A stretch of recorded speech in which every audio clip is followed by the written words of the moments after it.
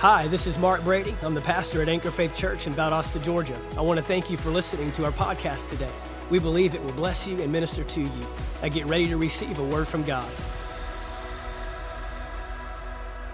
Hallelujah. Luke chapter 5, verse 36. And he spoke a parable to them. Jesus said, "No one puts a piece from a new garment on an old one. Otherwise, the new makes a tear.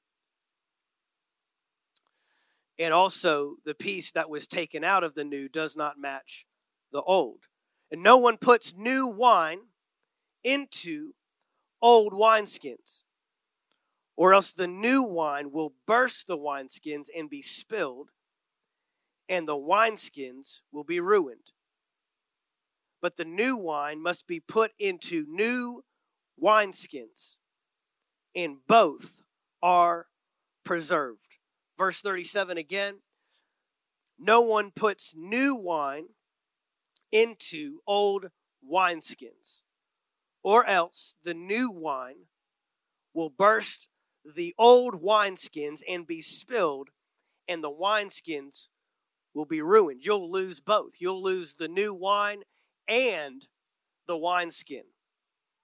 But new wine goes into new wineskins, and both are preserved.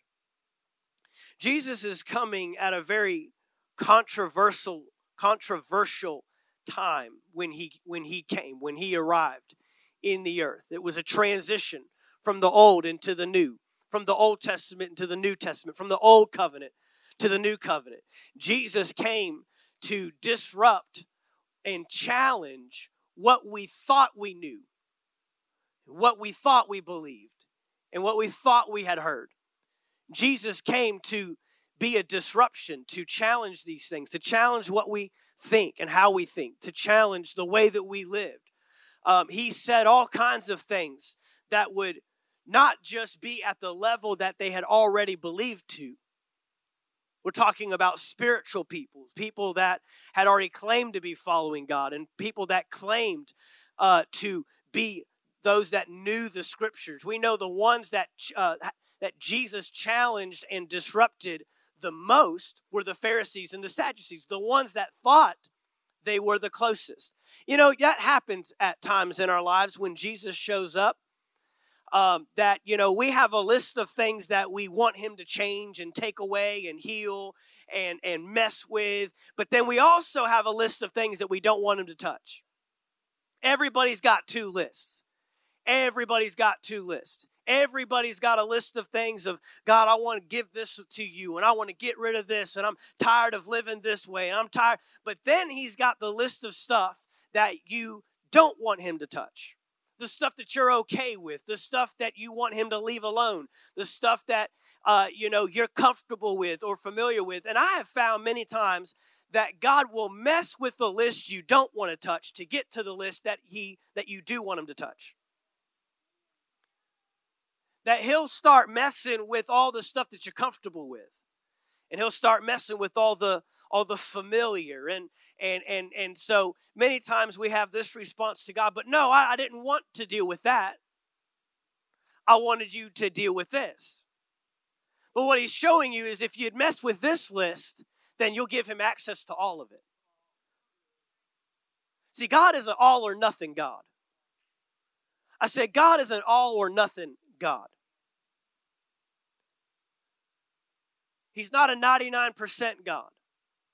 He's not a 99.9% God. He wants to mess with all of it.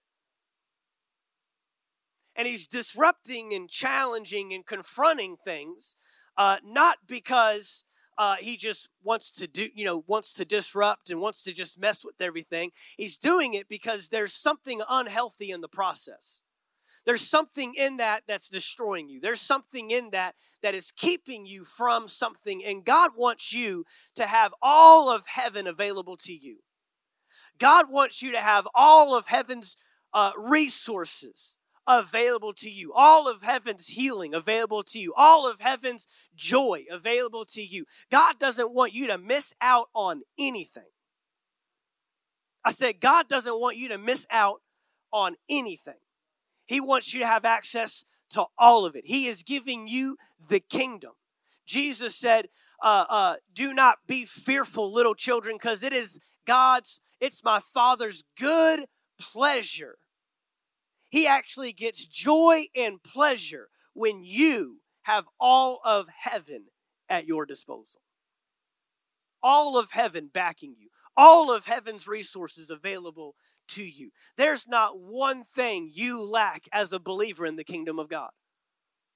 I know that might challenge your current situation or how you're living, but I'm telling you, it's available to you.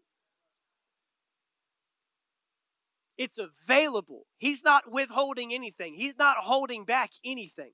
He wants to make it all available to you, and he's giving you free access through his son, Jesus Christ.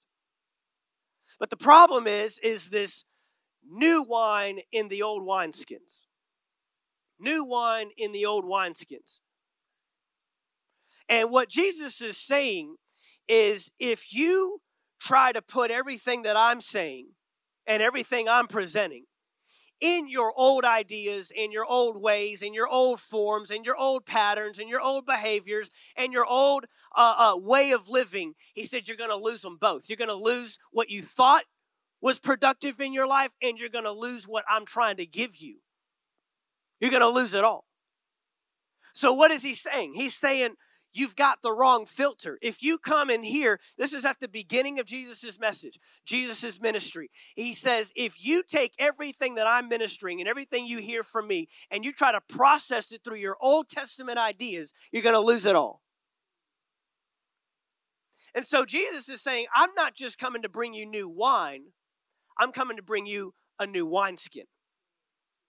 I'm not just bringing you the stuff that will fill the container. I'm here to change your container. Come on. He wants to change it all. So you're trying to change his joy in your habits. You're trying to put his joy in your old ways of getting joy. You're trying to get his peace in your old way of getting peace. You're trying to get his love in your old way of finding love. Come on now. You're trying to get his identity, but you're doing it all the way you're used to getting your identity. And so he's saying, I'm not just coming to bring new wine. I'm bringing you a whole new wineskin. And then I'm going to fill it with my stuff. And it's going to be health to you. It's going to be life to you. But if you keep taking my stuff and putting it in your skin, you're going to lose it all. And it's a frustrating life to live. To constantly take the word that is ministered week in and week out, but processing it through your experiences and your ideas and your current situation. I mean, how many times do we put the word of God up against what we're currently going through and say, well, if this was true, this wouldn't happen? We do it all the time. We're always looking for something to evidence in the external, in the natural, that God's word really works. And all you're doing is you're taking new wine and you're spoiling it by putting it in your old wineskins. And Jesus is saying, I want to give you a whole new skin. I want to give you a whole new container. See, Jesus was coming to bring a message that wasn't just disruptive, it was actually controversial. And this is why they killed him. See, you will end up killing the very blessing that God's trying to bring you if you don't change the skin. And who were the ones that killed Jesus? It wasn't even the Romans. They executed it. They carried it out. But it was the Pharisees and the Sadducees that brought him to the Romans and said, if you don't do something with this guy, he's going to create a really big problem for us. It was the ones that thought they knew it all. It was the ones that didn't change the skin. It was the ones that wouldn't let Jesus mess with the container. It was the ones that they were whitewashed tombs. They thought they had it all going on the outside, but on the inside, they were just full of dead man's bones. You'll end up destroying the very thing that God is trying to bring into your life because we try to filter it through all of our stuff. We don't make very good filters when it comes to the kingdom of God. our experiences they're not very good filters. They don't work. They're not going to get the job done for you. And so Jesus is saying, if you are going to receive anything I have to say, you're going to have to change the filter. You're going to have to change the skin. You're going to have to change the container. He came preaching this message, his very first words when he began preaching. In Matthew chapter 4, verse 17. You can just write it down. Matthew 4, verse 17. Very first words after he received the Holy Spirit and began ministry, his very first words were, repent, for the kingdom of heaven is at hand. Repent, for the kingdom of heaven is near you. It's within reach, is what he's saying. It's at hand, within reach. It's right there. But you will not be able to receive it if you don't undo everything you know. Repentance is not coming to an altar and saying, I'm sorry. That's remorse. Remorse is not repentance. Repentance is my physical decision to turn a complete 180 from how I was going and going in the complete opposite direction. That's repentance. That's called changing the filter. That's called getting rid of the old wineskin and getting a new wineskin so that I can receive the new wine. You cannot get a new wineskin without repentance. You cannot be in a posture of, I'm going to keep doing it my way and then be able to receive all that God has for you. You will ruin what God has for you and your way of doing it. You'll lose them both. He's saying you might as well go ahead and get rid of the skin because you're going to lose it anyways. You might as well go ahead and change the container because you're going to lose it anyways. And you're going to lose what I'm trying to do in your life. Repent, for the kingdom of heaven is at hand. John chapter 14. John chapter 14. Y'all doing okay?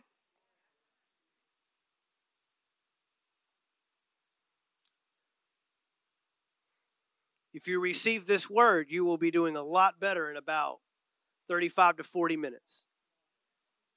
Don't hold me to that. The quicker you get it, the quicker I'm done. The louder you shout.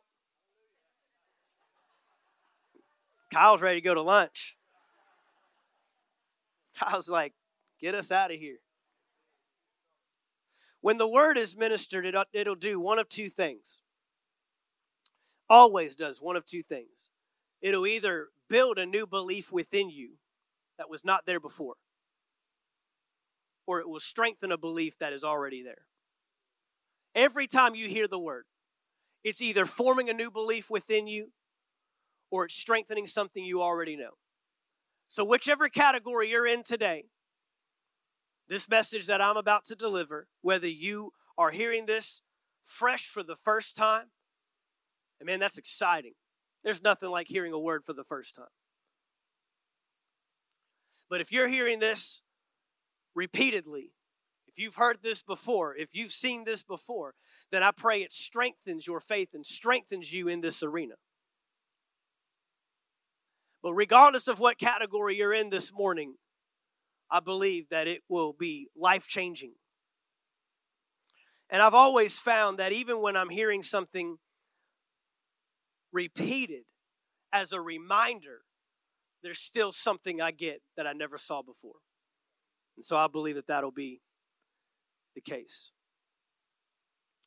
In John chapter 14, verse 16, Jesus says this, and I will pray the Father, and he will give you another helper. Everyone say helper. That he may abide with you forever. That means to live with you forever. I will pray the Father. You think God answers Jesus' prayers? I will pray the Father, and he will give you another helper, that he may abide with you forever. Verse 17, the Spirit of truth, whom the world cannot receive, because it neither sees him nor knows him. But you know him, for he dwells with you and will be in you. Not only is he living with you, he's living in you. He's a part of you. You can't get any closer than that. John chapter 14, verse 25. John 14, verse 25. And we're going to look at a lot of scripture today.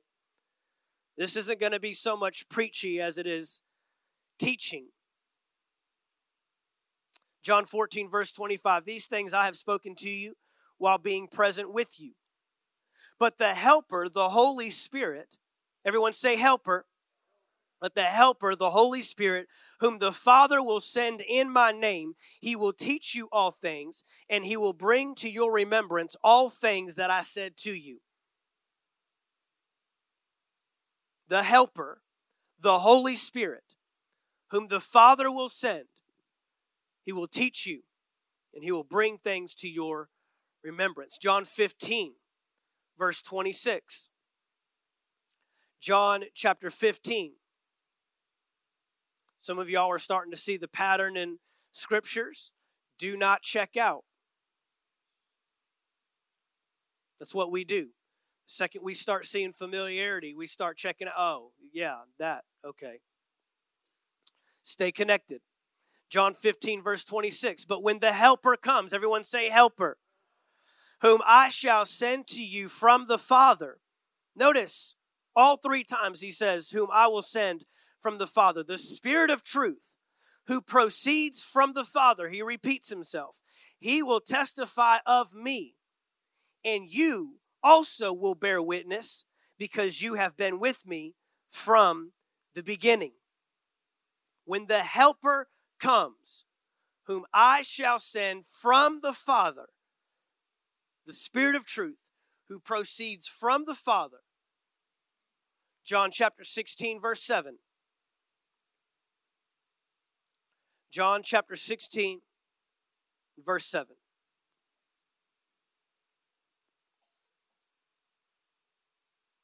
John 16, verse 7. Nevertheless, I tell you the truth. It is to your advantage that I go away. This is Jesus speaking to his disciples. He's physically present with them on the earth. And he says, it's better for you that I go. It's better for you that I go to the Father. Because if I don't go, the Helper, everyone say Helper, will not come to you. But if I depart, I will send him to you. 4 different passages between 3 different chapters, 14, 15, and 16. Jesus mentions right before he's about to leave the earth, sending the Holy Spirit to his disciples as a helper. As a helper. 4 different times he uses the Holy Spirit, speaks of the Holy Spirit, and uses the word helper. A helper means an assistant.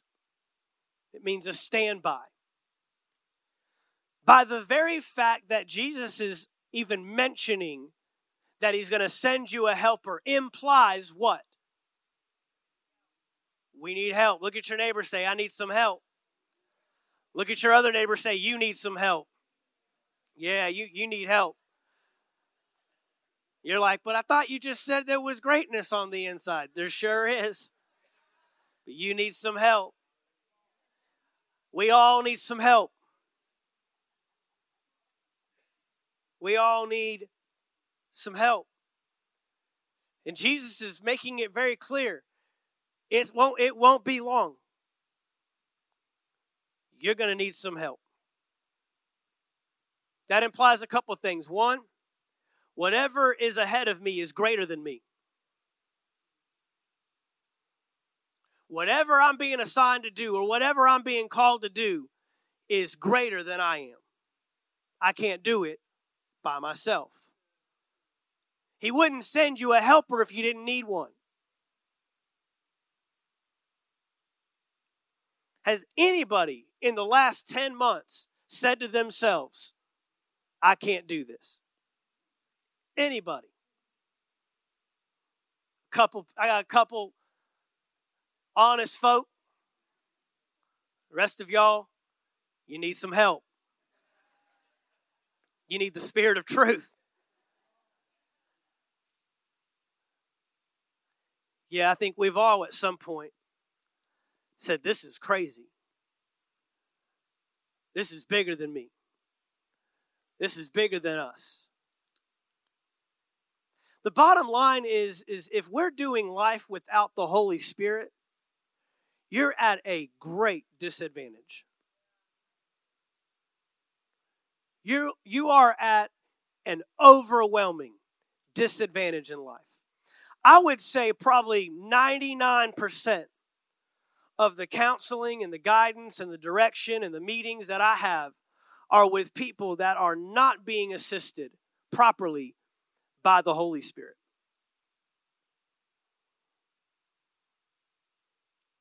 They are not relying on the Holy Spirit. The other 1% are relying on the Holy Spirit, and they just have to be patient. But I'd say most in these last days don't even know who the Holy Spirit is, don't even know how he operates, don't even know what that means to have a relationship with the Holy Spirit. In every single one of these passages, Jesus used the reference he, not it. It's a person. He's a person. And like any relationship in life, what I put in is what I get out. But the greatest deficiency in the church in the last days is the Holy Spirit. Not that he's not there, and not that he isn't available. Remember, Jesus prayed to the Father that he would send you the Holy Spirit. So he's available. We just don't know about him, or we don't tolerate him, or we don't want to talk about him because that's weird. It's amazing this month, October, the October 31st. It's amazing the things that we'll engage spiritually. But then I start talking about the Holy Spirit and we get all weird. If you think that this life you're going through is just natural and it's just the natural course of life, you are sadly mistaken, and you are at a great disadvantage. We do not war against flesh and blood. November 7th, whoever is in that office, the Holy Spirit is still present in the earth with you. It's time that we got to shift our focus. It's time that we recognize that we have all the resource available to us that we need to overcome and be victorious and lead a victorious life. That doesn't mean that you won't have trials and tribulations. But I will tell you what, if you are going through trials and tribulations without the assistance and the help of the Holy Spirit, good luck. Good luck to you. He is a helper. He is a standby. He is an assistant. He is an advisor in your life. He will direct you and guide you and lead you. He will help you discern right from wrong. He will show you things to come. He'll remind you of things that Jesus said. He will be this leader and this guide in your life. But we don't give place. We love to talk about Jesus. He's in heaven. But we don't know very much about the person of the Holy Spirit, the third person of the Godhead, and he resides and lives right here with you. He is with you. I would even venture to say, I don't know the statistics.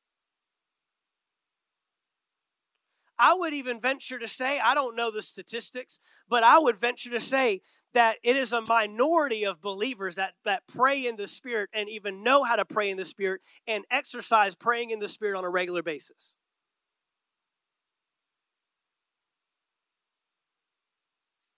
But yet we are told that we would speak with new tongues. Paul tells us, I wish you prayed in tongues I pray more in tongues than all of you. Praying in the Spirit. If you don't pray in the Spirit, you're at a great disadvantage. There is just about no greater way to build yourself up and strengthen yourself for what's ahead than to pray in the Spirit. And I don't care what you've heard about it. I don't care how weird you think it is. I don't care what they've told you. I don't care what you've experienced. I don't care what you've seen in churches. It's in the Bible. I said it's in the Bible. No wonder the enemy would want you to believe that praying in the Spirit is not for today or is demonic or that's not for everybody, because he knows the power that's in it.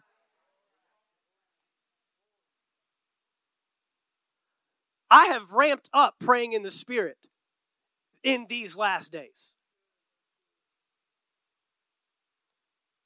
Paul wrote in Romans chapter 8 that when you pray in the Spirit, he prays on your behalf. He intercedes for you. I don't know about you. I'm thankful you're praying. I've had people tell me, Pastor, we pray for you. Thank you. But there ain't no better prayer than the one in tongues. He prays the perfect prayer every time. He says when you don't even know what to say, he'll pray. Anybody ever prayed and didn't know what to pray? Pray in the Spirit. Praying in tongues. 4 times he references the Holy Spirit and he says, he's your helper.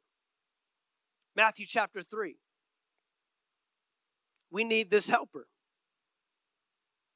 I said, we need this helper. When you come into the kingdom, and for those that might not be, might be new to Anchor Faith, we talk about the kingdom a lot. We use that word a lot, right? Why do we use that word so much? Why do we use the kingdom so much? Just that's all Jesus talked about. That's all he talked about.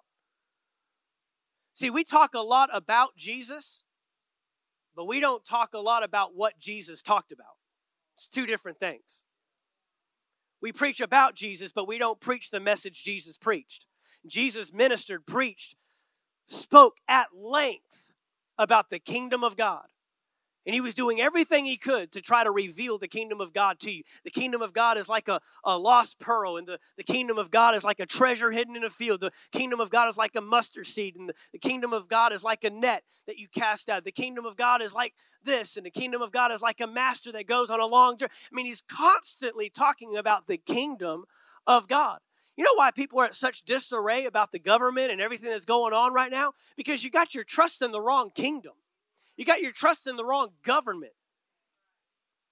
God's answer for the world today is government. His government. With a king that has the people's best interest at heart. And so when you come into the kingdom, some of you may have heard of it as being born again or being saved, giving your life to Christ, making Jesus Lord, making Jesus the Savior of your life, whatever you want to reference it as. When you come into the kingdom, you receive authority to operate in the kingdom of God. You're no longer a foreigner. You've come to the home country. And now you're a citizen of the kingdom of God. So you're given authority. You've been authorized to operate on behalf of the kingdom of God. You're not just a spectator in the kingdom of God. You're not just a standby in the kingdom of God. You're not just going through life and hoping you make it to heaven one day. That's not what the kingdom life is all about. The kingdom of life is actively participating in what God is trying to do in the earth to get heaven to the earth. And you are an active participant. And every one of you are now the avenue or the channel through which God is getting the kingdom into the earth. And if you don't operate and activate that and participate with that, then it's not working through you, but it can. Every single one of you. It's not for pastors and teachers and ministers and fivefold and those that go to school. It's for it's for children. Children can bring the kingdom of God into the earth. Children can show love where there's an uproar of hate. Children can bring peace to a situation. Children can lay hands on the sick and see them recover.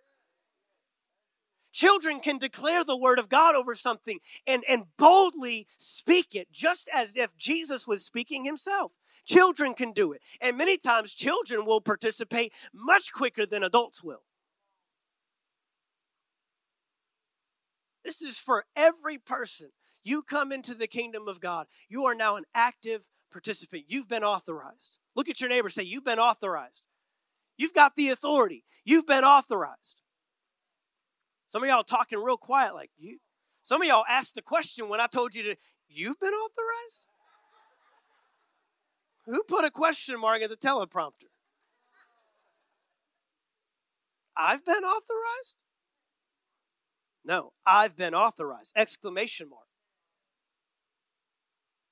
Matthew chapter 3, verse 13. And Jesus came from Galilee to John at the Jordan to be baptized by him. And John tried to prevent him, saying, I need to be baptized by you, and you are coming to me?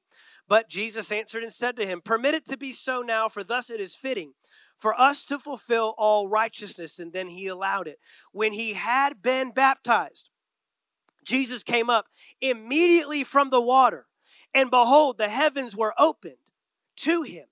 And he saw the Spirit of God descending like a dove and alighting upon him. And suddenly a voice came from heaven saying, this is my beloved Son, in whom I am well pleased. Verse 16, when Jesus came out of the water, the heavens opened, and he saw the Spirit of God. Jesus had to receive the Holy Spirit. See, Jesus came into this earth already authorized. He didn't have to get born again. He came in perfect. He's been authorized. You were authorized when you were born again. But there's another half to this that a lot of believers miss out on. It's called power. Authority without power to execute the authority is useless. To be in a position of authority, but to not have the power to execute the office of authority is useless, isn't it? What use is authority if I don't have the power to execute it? What use is being in a position of authority? We just sang it. We're seated at the right hand of the Father. You've given me all authority. You come into the kingdom authorized immediately. You don't have to qualify. You don't have to do this and that. You don't have to pass a test. You are authorized. But if you don't have the power, then what good is the authority? And the enemy knows this. If he can't keep you from being authorized, he'll keep you from operating in power. Now, power without authority is illegal. Power without authority is illegal. The devil right now is operating in the earth. He has not been authorized to do so, but he has power. The devil has power. Why do bad things happen? Because the devil has power. Some of y'all have been wondering that for 42 years, and I just answered the question. Why do bad things happen to good people? Because the devil has power. But when I use power without authority, I'm operating illegally. And so it takes somebody with legal authorization and power to bind up the one that's operating illegally. Make sense? Just because I have a gun doesn't mean I'm authorized to use it. A police officer has both authority and power. The authority is in the badge. The power is in the weapon. And authority is important. You know, authority can stop a moving vehicle.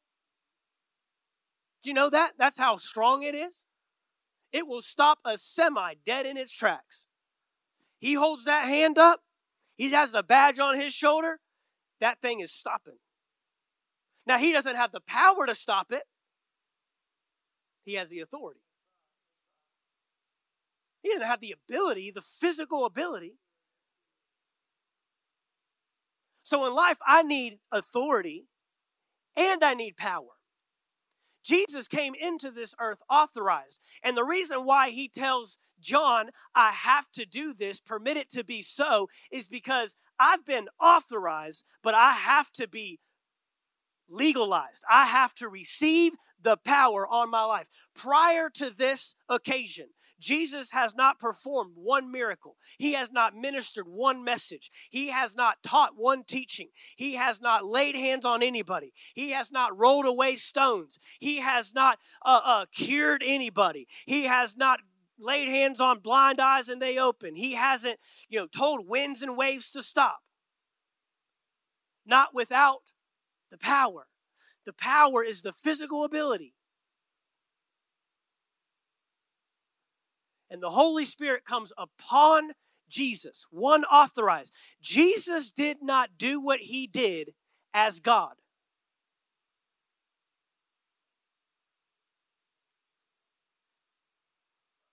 Jesus did not do what he did because he was God walking on the earth.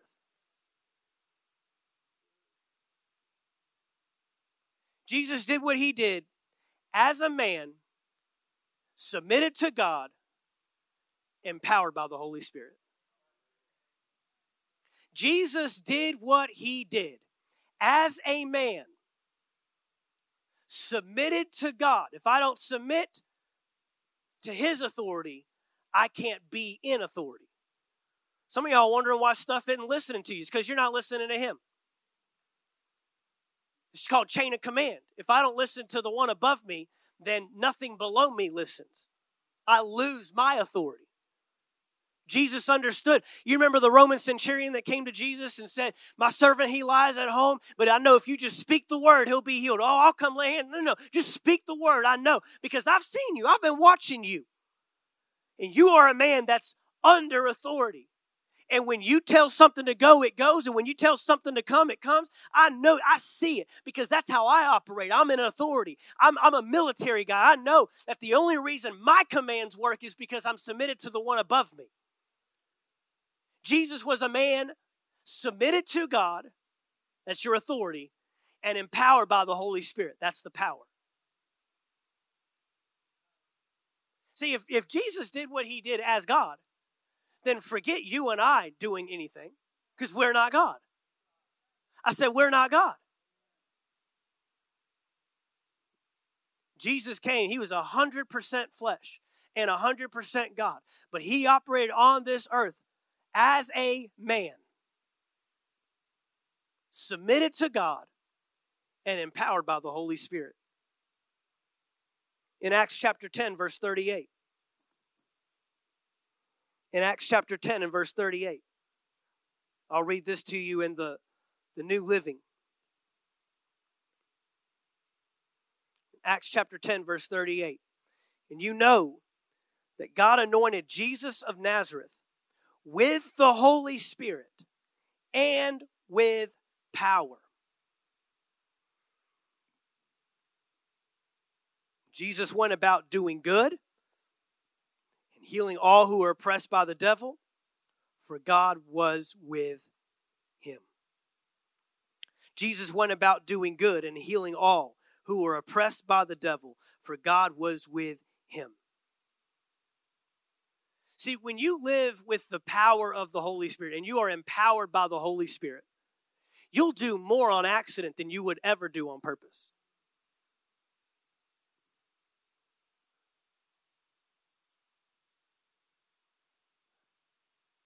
The believer was never designed to operate and live without the Holy Spirit, without his assistance.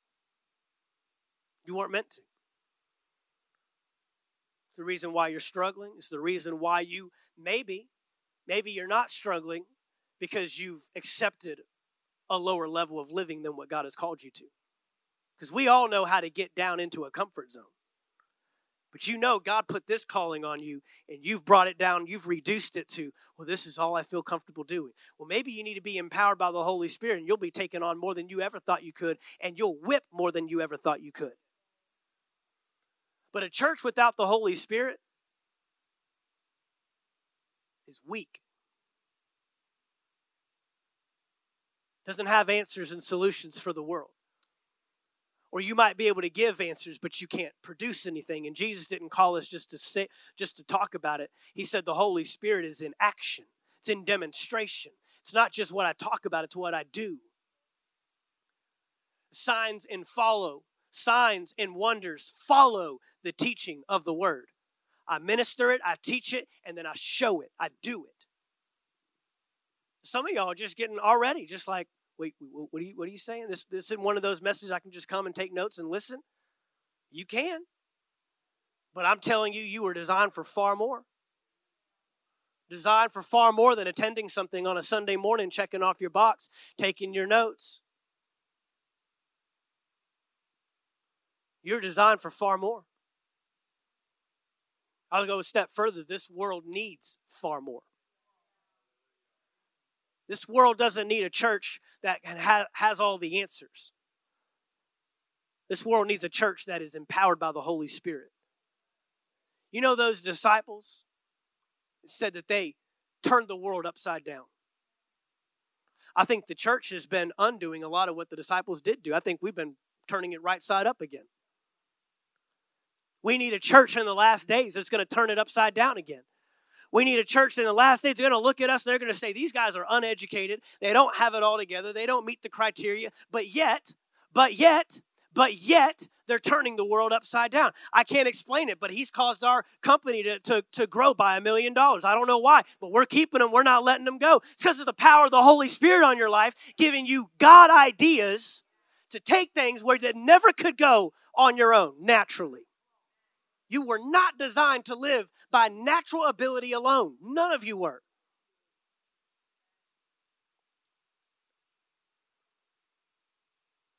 You know he anointed Jesus of Nazareth with the Holy Spirit and with power. Jesus did not live in reaction to the devil. He lived in response to his Father. Jesus did not live in reaction to the devil. He lived in response to his Father. Are you getting this? Some of you are. It's the parable of the sower, man.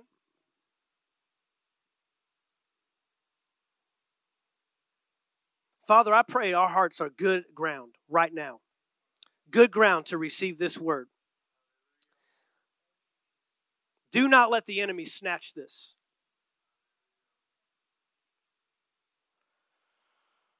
This is what he does not want you to hear. That's why he's pushed on it for so long. Luke chapter 4, verse 1. Luke chapter 4, verse 1, New Living Translation. Then Jesus, full of the Holy Spirit. I said Jesus, full of the Holy Spirit. Jesus, comma, full of the Holy Spirit. Jesus, full of the Holy Spirit.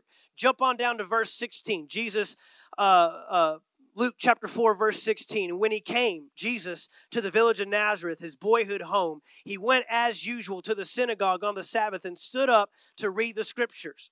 The scroll of Isaiah, the prophet, was handed to him. He unrolled the scroll and found the place where it was written, "The Spirit of the Lord is upon me." He said, "The Spirit of the Lord is upon me, for he has anointed me to do what? To bring good news to the poor, to proclaim that the captives will be released, that the blind will see, and that the oppressed will be set free, and that the time of the Lord's favor has come." If Jesus needed assistance from the Holy Spirit to fulfill his mission, then what makes you think you don't? If Jesus did not start, minister, say, speak, lay hands on, do anything without the assistance of the Holy Spirit, then why are we going through life as believers without the assistance of the Holy Spirit?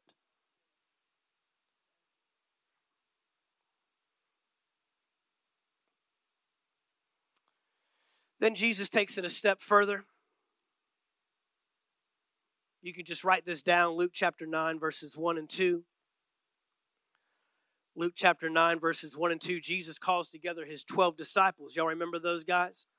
And it says that he gave them power and authority to cast out demons and to heal all diseases. Let's Luke chapter 9, verse 1. He gave them power and authority. Why? I got to have both. Authority without power is useless. Power without authority is illegal. I got to have both. He gave them power and authority to cast out demons and lay hands on the sick and see them recover. He sent them out to tell everyone about the kingdom of God and to heal the sick. John chapter 14, verse 12. I think we've got this one. John 14, verse 12 in the New Living. I tell you the truth. Anyone who believes in me. So how do you qualify? You believe. Believe. Anyone who believes in me will do the same works I have done and even greater works. Why? Because I'm going to the Father. And why is going to the Father so important? Because that's how he sends the Holy Spirit. Anyone that believes on me will do the same works and even greater works.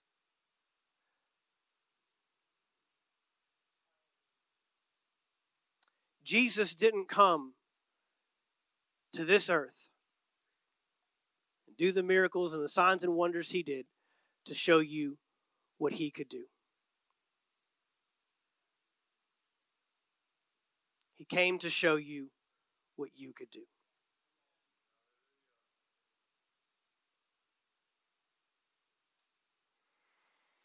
He came to show you what you and I ought to do. Should be doing.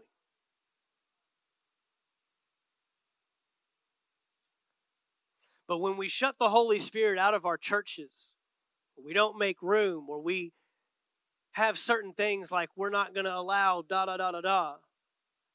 because it's too weird and it's questionable and controversial, well, then you're eliminating. See, the devil knows what he's doing. You think it's about tongues. It has nothing to do with tongues. In fact, if we removed the tongues portion of being filled and baptized with the Holy Spirit, I'd have you all down at this altar this afternoon to receive the baptism of the Holy Spirit. You know it's true. Anytime we put a tangible or physical requirement on something, it reduces and challenges us. I'd have no problem if there was someone in this room, they just would have to overcome their shyness and their boldness. But if I gave a call to make Jesus Lord of your life, and someone came down here, their hair color wouldn't change. If they were short, they wouldn't get tall. If they were tall, I tell people, you came down ugly, you're going to leave ugly. It's not going to change anything on the outside.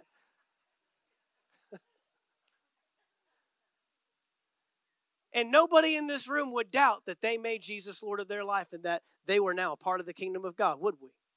Wouldn't doubt it. Because there's no physical requirement. But healing and baptism of the Holy Spirit, things that have physical, tangible evidence, now all of a sudden we get stuck. Because the mind gets in the way. The only reason someone has a hard time speaking in tongues initially when they're baptized in the Holy Spirit is because their head's in the way. It's not hard. It's not hard. I've seen 4-year-olds do it. I've seen 8-year-olds do it. I was that 8-year-old. It's not hard. It's yielding. In fact, kids have an easier time with it because their head doesn't get in the way. It's called childlike faith. Childlike faith. You say, I need the Holy Spirit. You say, he's my helper. You say, I need assistance in life. I want assistance. I want help. I remember they told me when they were ministering that the Holy Spirit would help you pass a test because he'll bring things to your remembrance. That's awesome. I need that. Yeah, give us double of that, right?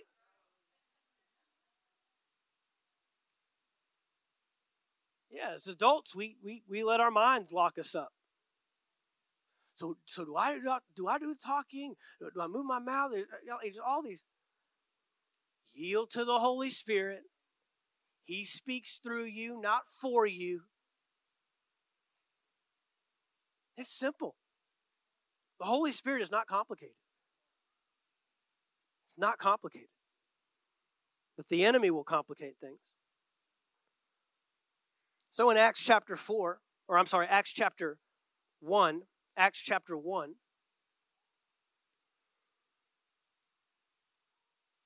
so we've seen that Jesus told us we need a helper. Okay? Can't do life without him. Can't do life on my own. Jesus didn't even do life without the Holy Spirit. We just saw that. He was anointed by God with the Holy Spirit and with power. He didn't do what he did as God. He did what he did as man, submitted to God, empowered by the Holy Spirit. And then he gives it to his disciples and says, I'm authorizing you. I'm giving you the power and the authority. Go and do the ministry. Can't do it without the Holy Spirit. Can't do it without. But now he tells them, this is after his death, burial, and resurrection, right before his ascension, Acts chapter 1, verse 8. Read this to you out of the Amplified. It says, but you will receive power and ability when the Holy Spirit comes upon you. Now, that statement right there, why would I not want that? Why would I not want power and ability? Why would I say no to this?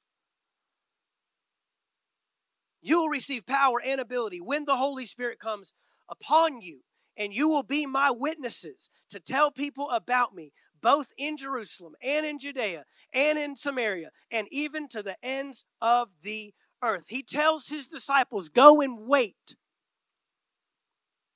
Remember that Holy Spirit I told you about? He wants to come upon you. John baptized with water. That's acknowledging Jesus Christ as Lord. But there's a baptism with fire. There's a baptism of the Holy Spirit. There's the Holy Spirit coming upon you. That is a subsequent act beyond salvation. And he says, go and wait. Don't do anything. Why? Because you can't. You'll try to do it on your own, and you can't. It's not in your power, and it's not in your ability. It's in his ability. So what do? They go and they wait. 120 of them in an upper room in Acts chapter 2. Acts chapter 2, verse 1. And when the day of Pentecost had fully come, they were all with one accord in one place. And suddenly there came a sound from heaven as of a rushing mighty wind, and it filled the whole house where they were sitting. Then there appeared to them divided tongues as of fire, and it sat upon each of them. And they were all filled with the Holy Spirit and began to speak with other tongues as the Spirit gave them utterance. So who's doing the speaking? They are. Who's giving the utterance? The Holy Spirit. The Holy Spirit's giving them utterance, but they're the ones doing this talking. They're the ones doing the speaking. They're the ones you have to physically move your mouth. You have to physically use your vocal cords, just like I'm using my vocal cords right now. Just like I'm speaking in English, I'm speaking in other tongues as the Holy Spirit speaks through me. This is when the disciples are empowered by the Holy Spirit. Look at Acts chapter 5. Acts chapter 5, verse 12.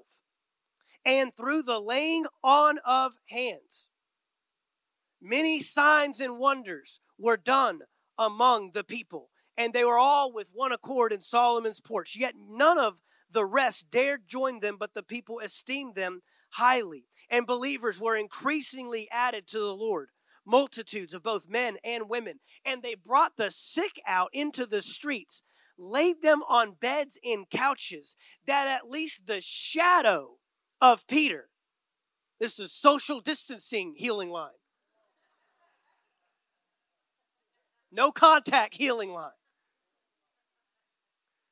that at least the shadow of Peter passing by might fall on some of them. Also a multitude gathered from the surrounding cities to Jerusalem, bringing sick people. They're bringing the sick people.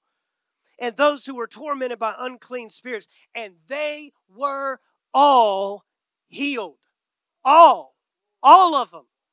Every last one of them. Why? Because they were empowered by the Holy Spirit. Now you're thinking, well, that was the apostles, right? That was those original, initial disciples. They're special people. Acts chapter 2, verse 17.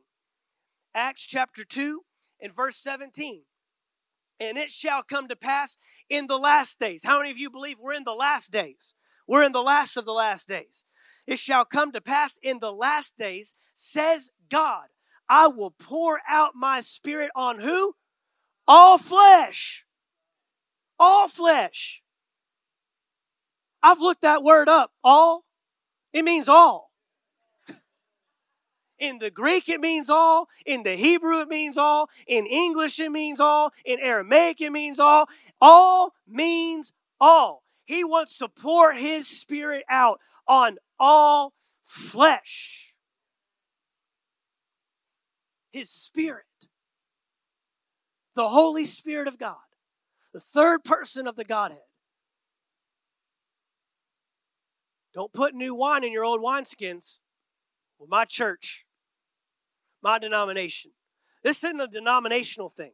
This isn't a Pentecostal. I've had people tell me that. Oh, I thought this was a non-denominational church. Then we heard someone speaking in tongues, and we didn't realize we were coming to a Pentecostal church. No, you came to the church, his church. You came to the church of the living God that's empowered by the Holy Spirit and operates in the gifts and the manifestations of the Holy Spirit. And we operate in the speaking of tongues as the Holy Spirit gives utterance, because that's what he does. Acts chapter 19. I'll just give you one reference. I don't have time for all of them. Acts chapter 19.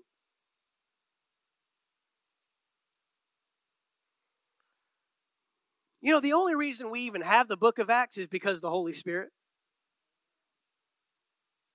If we don't have Acts chapter 2, we don't have the whole rest of it.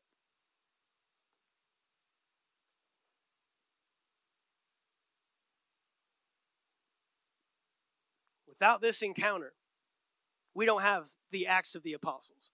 We might just have the apostles.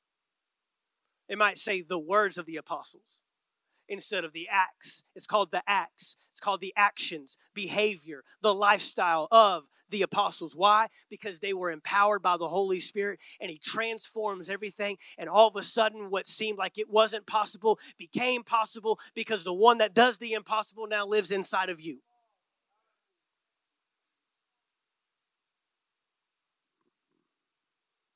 Acts chapter 19, verse 1. And it happened while Apollos was at Corinth that Paul, having passed through the upper regions, came to Ephesus. And finding some what? Disciples. So he's in Ephesus. He's in the region of Ephesus. And he found some disciples, believers, followers of God, right? They made Jesus Lord of their life. Whatever you want to call it. They're disciples. And he said to them, did you receive the Holy Spirit when you believed? What does he mean? When you were born again, when you were saved, when you came into the kingdom, whatever reference you want to use, did you also receive the Holy Spirit? And they said to him, we have not so much as heard whether there is a Holy Spirit. And maybe that's you today. Maybe that's you today. I've never even heard of this Holy Spirit. I've never heard this message before. I've never heard anybody minister on the Holy Spirit. I didn't know that there was a subsequent act that followed salvation. I didn't know there was a third person of the Godhead that would come and fill me up. I didn't know who the Holy Spirit was. I didn't know what he did. I didn't know how he worked. I didn't know why I needed a relationship with him. I didn't know what that meant to have a helper. This might be the first time you're ever hearing. That's okay. You're in a good group. You're in a safe place. They said, we haven't heard of this. And he said to that, well, into what then were you baptized? And they said, into John's baptism. Oh, that's not even Jesus's baptism. We got all new stuff, man. Let's revise this. You're in the old wineskin. We got new wineskins for you. Paul said, John indeed baptized with baptism of repentance, saying to the people that they should believe on him who would come after him, that is, on Christ Jesus. And when they heard this, They were baptized in the name of the Lord Jesus because they had been baptized in the old way of baptizing prior to Jesus. What was John the Baptist doing? Baptizing people. He baptized Jesus. Jesus didn't invent baptism. This was prior. But then Jesus shows us a new way of baptism that is laying down the old and coming up with the new, a whole new life. The old is gone and the new has come. When they heard this, they were baptized in the name of the Lord Jesus. And when Paul laid hands on them, the Holy Spirit came upon them, and they spoke with tongues and prophesied. We didn't even know about this Holy Spirit. Worship team, if you come. We didn't even know there was a Holy Spirit. Maybe that's you today. Maybe I just answered a lot of your frustration because you've been trying to solve stuff on your own. You don't get baptized in the Holy Spirit, and you don't have the Holy Spirit come upon you to speak in other tongues. That's not the purpose. But you will receive that. You will receive speaking with other tongues. And I tell you right now, it's the best thing. It's the best thing you'll ever experience in your life. I said it's the best thing you'll ever experience in your life. Your prayer life will go through the roof when you learn to pray in the Spirit.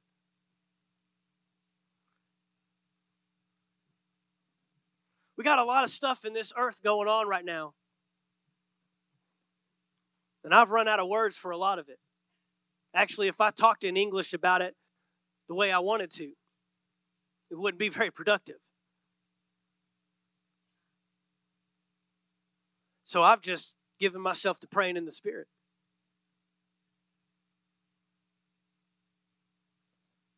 I pray in the Spirit for my president. I pray in the Spirit for this country. I pray in the Spirit for the current events that are tearing us apart. I pray in the Spirit for loved ones. I pray in the Spirit for those that I know are going through some very difficult situations in their life. And I don't have any more answers in English. I don't know any other way to help you. I'm done. I'm out. I can pray in the Spirit for you.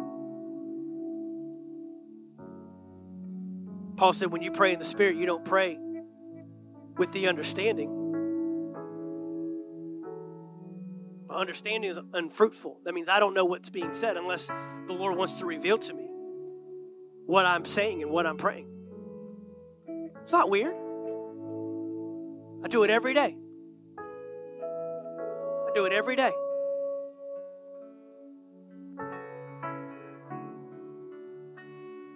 I want to give you the opportunity these disciples at Ephesus had.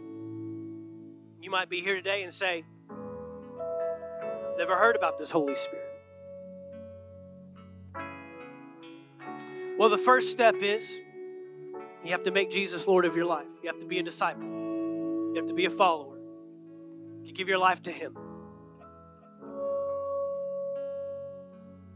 If that's you today and you have never given your life to Christ,